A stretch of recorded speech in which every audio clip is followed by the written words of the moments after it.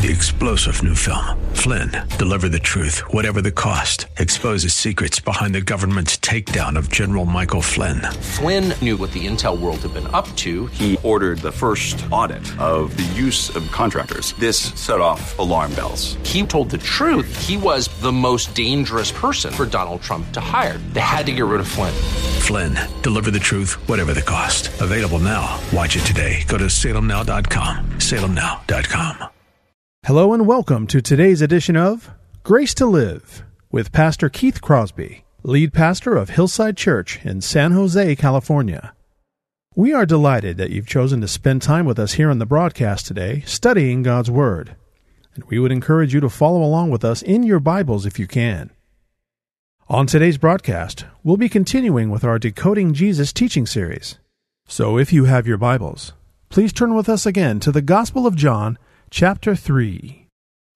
Now here's Pastor Keith with today's study. Today we're going to continue our series on the Gospel of John. We're talking about the historical Jesus. We're studying the historical Jesus from the most reliable historical text there is, and that is the Gospels. In this case, the Gospel of John. Last time we were together and I preached, we talked about the message of Jesus. And we understood that Jesus had a particular message. And that message is that our salvation comes from outside of us. We are born from above. That we have to be twice born because we all are born physically. But there has to be a spiritual rebirth. And that Jesus is the only means of that spiritual rebirth, which doesn't always play that well in our 21st century society.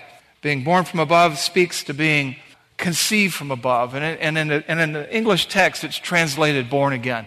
And our salvation is a great gift. And today what we're going to do is talk a little bit more about the message of Jesus. We're going to continue in John chapter 3. We're a little bit beyond his interaction with Nicodemus, but still in the neighborhood. We're in John 3:16 through 21. And let me just set this up for you. I've entitled this message, Why Good Things Happen to Bad People. And I know you're probably saying, where on earth did you get a title like that? Well, you'll have to wait around to find out. But basically, it sounds like a strange title for a message, but when you really think about the gospel, God sent his son to save those who were lost. Bad people, right? The Bible tells us there's none righteous, no, not one. But I actually co-opted the title from a Christian thinker who was lecturing at the Harvard Business School on ethics. And he was invited to speak on why bad things happen to good people from a Christian worldview. And as he thought about it, well, there aren't any good people. They're all bad people. That's why they need saving. So he turned the question on its ear. And partly out of John 3:16 through 21, he presented the gospel to these business students and helped them and asked them to question why do good things happen to bad people. So that's what we're going to do today. Our text is John chapter 3, verses 16 through 21. And John 3:16, if you've ever drank out of an In-N-Out cup, you know it's on the bottom. Some of us are old enough to remember the guy in the end zone in the NFL games holding up the sign. But John 3:16 is part of a larger block of thought. And we're kind of soundbite people. And a lot of times we forget that John 3:16 is the introduction, is just a piece of what Jesus is talking about here in verses 16 through 21. And so today, we're going to look at it a little bit differently. And we're going to look at it in context, not as a standalone verse, not as a soundbite. So let's read the passage and then we'll work through it together. John 3:16 through 21. Jesus talking to Nicodemus, this is the aftermath. For God so loved the world that he gave his only Son, that whoever believes in him should not perish, but have eternal life. For God did not send his Son into the world to condemn the world, but in order that the world might be saved through him. Whoever believes in him is not condemned, but whoever does not believe is condemned already, because he has not believed in the name of the only Son of God. And this is the judgment. The light has come into the world, and people love darkness rather than light, because their works were evil. For everyone who does wicked things hates the light and does not come to the light, lest his works should be exposed. But whoever does what is true comes to the light, so that it may be clearly seen that his works have been carried out in God. So this is the larger block of thought. And what I want to do is sort of just talk you through it now, kind of inch by inch, and then we'll get into the heart of the message. So we start out with John 3:16, for God so loved the world. Here we see the motive, love, right? We also see this. There's a lot of confusion about the word world there. What does it mean? Some people think it means the environment, the oceans, the trees, and including everything. And to some extent, the Bible does teach that redemption is cosmic in the sense that the whole world groans under the weight of sin. But what we'll see in the context here is world refers to all kinds of people from all kinds of places. How do we know that?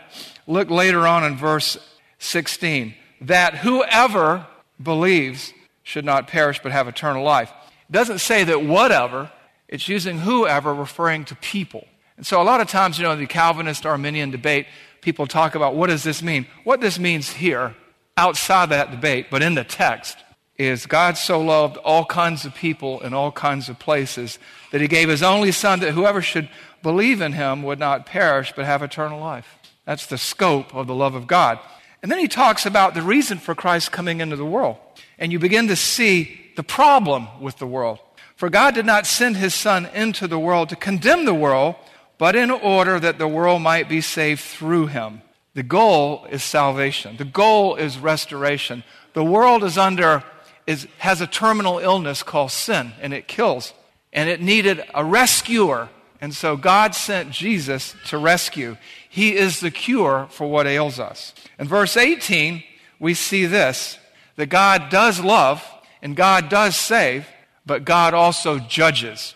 A lot of times we like to think about only the good stuff and not the sad stuff. And we like to say, well, my God would never, and then we feel like, send somebody to hell, judge this, that, or the other. But the bottom line is it described Jesus being full of grace and truth. God is full of grace and judgment. Verse 18, whoever believes in him is not condemned, but whoever does not believe is condemned already because he has not believed in the name of the only Son of God. And don't misunderstand me when I say he's full of grace and judgment. I'm not calling him a wrathful, mean God. But the bottom line is he stands ready, willing, and able to rescue, to forgive anybody from anywhere, no matter what they've done or where they came from or what they used to believe. But only those who embrace Christ receive the rescue, and the rest are condemned. It's an inescapable truth.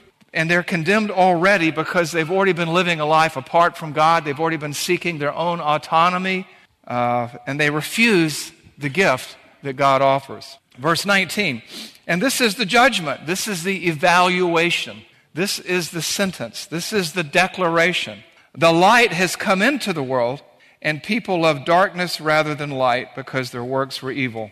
I said this earlier when I was teaching an ABF class. People are like tubes of toothpaste, or people are like tea bags. When you get a tube of toothpaste and you squeeze it, what comes out? Hopefully toothpaste. Right? What's inside of the tube comes out. And when Jesus came into the world and preached his message, and God sent the light, in him was light, and the light was the life of men, right? And the light shines in the darkness, but the darkness does not comprehend it, John 1. The light revealed what was inside of people. So that squeeze, he put the squeeze on, or you put a tea bag in hot water, and what comes out of the tea bag? It's not ice cream, right? It's tea. The heat releases what's in the bag, and the light exposes what's in the heart. Look at verse 20. For everyone who does wicked things hates the light and does not come to the light, lest his works should be exposed. But whoever does what is true comes to the light, that it may be clearly seen that his works have been carried out in God. You can see God birthing people from above because those people come to the light. And you can see the wicked remaining in their sins and trespasses who want nothing to do with God, rejecting the light because the light, Jesus Christ, their response to Jesus Christ reveals what's inside of them. And so, even look in our world today, most crimes are committed at night, right? They're not committed in broad daylight, and Jesus is the light that reveals what is in man and what mankind wants. And so why do good things happen to bad people? Well, that's what we're going to talk about today. We're going to look at the message of Jesus, and we're going to understand, and we're going to ask and answer three questions based on the message of Jesus here in this passage so that we can understand the grace of God and the justice of God better. And when you think about that God sent his son to rescue bad people like me and bad people like you, bad people like us, we didn't deserve it. And the question is, well, why is anybody saved at all? Why do good things happen to bad people? And the answer to that question is this: because God chose to love and to rescue. God chose to love and to rescue. Look at John 3:16 and 17. For God so loved the world, all kinds of people from all kinds of places, that he gave his only son, his one-of-a-kind son, that whoever believes in him should not perish but have eternal life. For God, or because God did not send his son into the world to condemn the world, but in order that the world might be saved through him.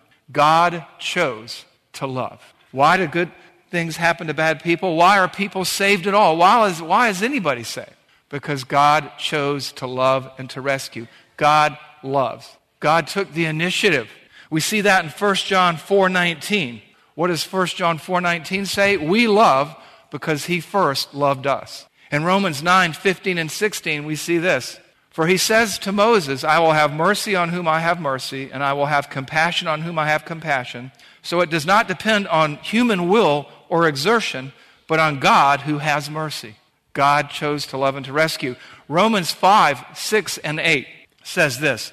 For while we were still weak, at the right time, Christ died for what? For who? The good people. No, the ungodly. Verse 8, but God shows his love for us in that while we were still sinners, still uninterested in him, Christ died for us. What does this mean? You know, a lot of people say, I don't like being called a bad person. Well, that's the way it is. That's what I am. That's what you are. We're bad people. We are unlovable and we were undesirable. But God so loved these people he created in his image and likeness that he sent his son to die for bad people like you and I. And his motive here is love. And you know, there's a passage that I did not put in the notes, but you might want to write this down. And if you can, turn there to Ezekiel 16:3-6. Because this is a picture of God choosing to love Israel. And he's talking to Israel when it's in rebellion, and he says, so why did I choose you? Why did I love you? Why are you God's chosen people?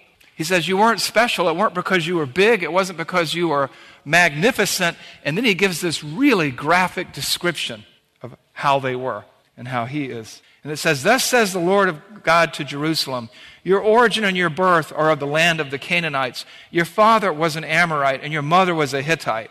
And as for your birth, on the day you were born, your cord was not cut, nor were you washed with water to cleanse you, nor rubbed with salt and wrapped in swaddling clothes. No eye pitied you to do any of these things for you out of compassion. But you were cast out into an open field, and you were abhorred, and on the day that you were born. And when I passed by, I saw you wallowing in your blood, and I said to you in your blood, live. I said to you in your blood, live. What we see here is this. We were wallowing in the mess of our sin like Israel. And God looked at us and said, I'm coming to get you. God had pity on us when we weren't pitiful. You know, when we weren't lovable. God chose to love Israel the way he's chosen to love us as Christians. Those people that he initiated, that he sent his son to die for, he didn't have to. We didn't earn it. We didn't deserve it. He loved. He took the initiative. He took the first steps. For God so loved the world, that he gave his one and only son. Why do good things happen to bad people? Because God chose to love the unlovable. Now you may ask the question, well, wait a minute, bad people, why do people really need to be saved? I mean, you know, what's going on here? Why do people need saving? Why are people condemned in the first place? Why all these harsh, seemingly harsh words? Why are people condemned to hell in the first place? Answer, because people choose to sin and reject forgiveness. Because they choose to sin and reject forgiveness. Where do we see that? We see that in verses 18 and 19. Look with me there. For whoever believes in him is not condemned. Those who trust Christ are not condemned. Those who embrace Christ are not condemned. Those who believe and embrace and receive the message are not condemned. But Whoever does not believe is condemned already. They were already condemned. Why? Because he has not believed in the name of the only Son of God. Anything else? Yeah, verse 19. And this is the judgment, that the light has come into the world, and people love darkness rather than the light, because their works were evil. Therefore, everyone who refuses forgiveness remains as they were. Therefore, while some receive better than they deserve, forgiveness, grace, love, others push the gift away and experience what they do deserve. This is the message throughout the Bible. You see it in Romans 6:23, for the wages of sin is death. What we earn, what we deserve is death. But the free gift of God is eternal life in Jesus Christ our Lord. Romans 8:6 and 7. For the mind set on the flesh, who hates the light, is death. But the mind set on the Spirit is life and peace. For the mind that is set on the flesh is hostile to God, for it does not submit to God's law. Indeed, it cannot. And it cannot because it loves darkness better than light. It is unwilling and therefore unable to embrace the light. Instead, so forgiveness is offered, the gift is set before it, and it pushes it away because it likes things just the way they are. That's why we read in John 1:11 and 12 and 13, he came to his own, and his own received him not. But as many as did receive him, he gave the right to become children of God, who were born of God. Some people just won't come. Some people just won't listen. Several years ago, my wife and children and I were walking at the beach, and in the beach where we grew up in Savannah, Georgia, there's this bend in the beach. And there is a riptide and an undertow. It's a perfect storm for death. And they have these huge signs that say, do not swim here. And the people from the area, do not swim there. But what happened instead was, there were two guys swimming there. And I felt bad, because I knew, it's not easy to swim in a riptide, particularly if you're a tourist. So I went up to them and I said, hey, excuse me, I'm not trying to invade your space or tell you what to do. But you see these signs here, there's an undertow here and there's a riptide, and unless you're experienced, you could drown. They basically blew me off because they enjoyed what they were doing and they didn't need a message of rescue or a message of salvation. And I didn't check the papers to see what happened next, but we went on and they went on, and hopefully they survived. But why are people condemned? Because they reject the message of rescue, the message of forgiveness, the message of love. They prefer godlessness. They prefer a life without God. They want to be their own God. And so God so loved the world that he sent his Son, and he didn't send his Son to condemn the world, but so the world might be saved through him. But these people don't want that forgiveness, and so they're condemned already. Because each and every person, the wages of sin is death. We've all sinned. All have sinned and fall short of the glory of God. Everybody needs a Savior. And God demonstrates his love toward us, Romans 5:8, that while we were yet sinners, Christ died for us. But they don't want that. And so they reject the gift. They condemn themselves. They break fellowship with God. They ignore God. They ignore his pleas. They ignore his call. And they suffer the consequences. Which brings us to another question. Well, what about other people who've never heard the gospel and don't know any better? What about good people who are just ignorant of the gospel? There's no such thing. There's no such thing. Why? Number 3, because there is no neutrality. There is no neutrality. There aren't good people and bad people and people in between. That's a human construct. A lot of times, as human beings, we like to sit in judgment over God and the way that he works and what he writes in his word and the way that he operates. And so we come up with these scenarios, but we're asking the wrong question because we're looking for the wrong answer. That's why that Christian thinker turned that question on its ear. Why do bad things happen to good people? No, why do good things happen to bad people? In Psalm 19, verses 1 through 6, it makes it very, very clear that the heavens are declaring the glory of God, and day to day pours forth speech, and there's no place where their voice isn't heard. In Romans 1:18 through 19, it says, for the wrath of God is revealed from heaven against all ungodliness and unrighteousness of men who by their unrighteousness suppress, hold down, ignore the truth. For what can be known about God is plain to them because God has shown it to them. In John 3:20 and 21, we read this, for everyone who does wicked things hates the light and does not come to the light, lest his work should be exposed. But whoever does what is true comes to the light so that it may be clearly seen that his works have been carried out in God. The believer wants to glorify God. The unbeliever doesn't want anything to do with him. There is no neutrality. There is no, we try to break things into categories, believer, unbeliever, and in that unbeliever category, atheist and agnostic. Those categories are human concoctions. In reality, there is no such thing as an atheist, and there is no such thing as an agnostic. There are only people who suppress the truth and unrighteous. And whether somebody lives on a hill in Kathmandu, or somebody lives in Sheboygan, Wisconsin, or in Sunnyvale, California, they can look around them and sense the presence of God. They can see His handiwork, which He has made visible. His invisible attributes, Romans tells us, are made visible by everything that He's made. And they can seek Him. We know that God is a rewarder of those who seek Him, but they must first believe that He is, or they cannot. And so there is no neutrality. There are just people who seek God, and there are people who won't. And so we can't pretend. We can't set ourselves up in judgment over God and say, oh, well, what about the poor person who's just ignorant? Nobody's ignorant. There is something in us. God has created us in His image and likeness, and we have certain attributes. We have an innate morality. We know right from wrong. I've talked about it before. When you see a little kid about to do something wrong and he looks around, he knows. She knows. People know right from wrong, viscerally. And people know that when you look at this just like you look at this room, you don't think this room happened by itself, do you? You can see the hand of man everywhere. And when you see the creation out there, the sun rising and setting on schedule, not randomly, you see the design. You look at the complexity of the human body, the human brain.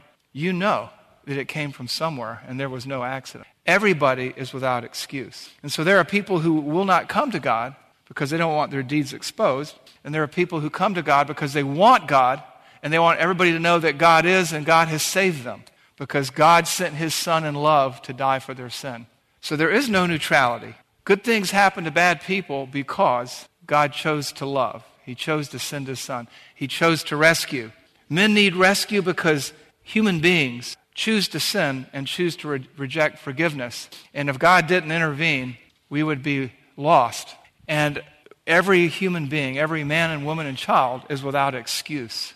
There is no neutrality. And why does God do this? What is love? And this isn't in your notes, and this isn't in the slides. I want you to think about this. What is love? We think of romantic love. We think of teammate love, and stuff like that.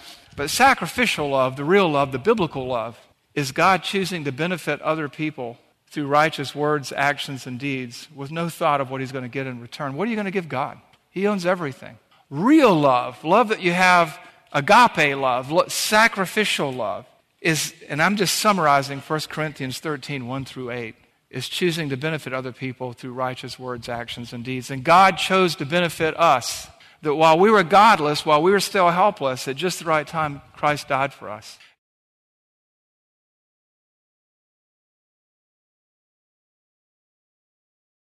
Three-star General Michael J. Flynn, head of the Pentagon Intelligence Agency, knew all the government's dirty secrets. He was one of the most respected generals in the military. Flynn knew what the intel world had been up to. He understood its funding. He ordered the first audit of the use of contractors. This set off alarm bells.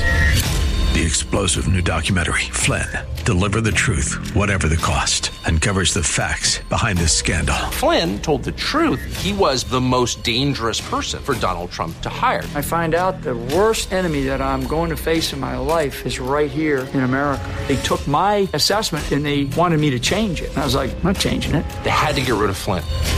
With in-depth interviews, archival footage, and never-before-seen personal records of the man behind the headlines. I just felt like I was drowning. Flynn, Deliver the Truth, Whatever the Cost. Available now. Watch it today. Go to salemnow.com. salemnow.com.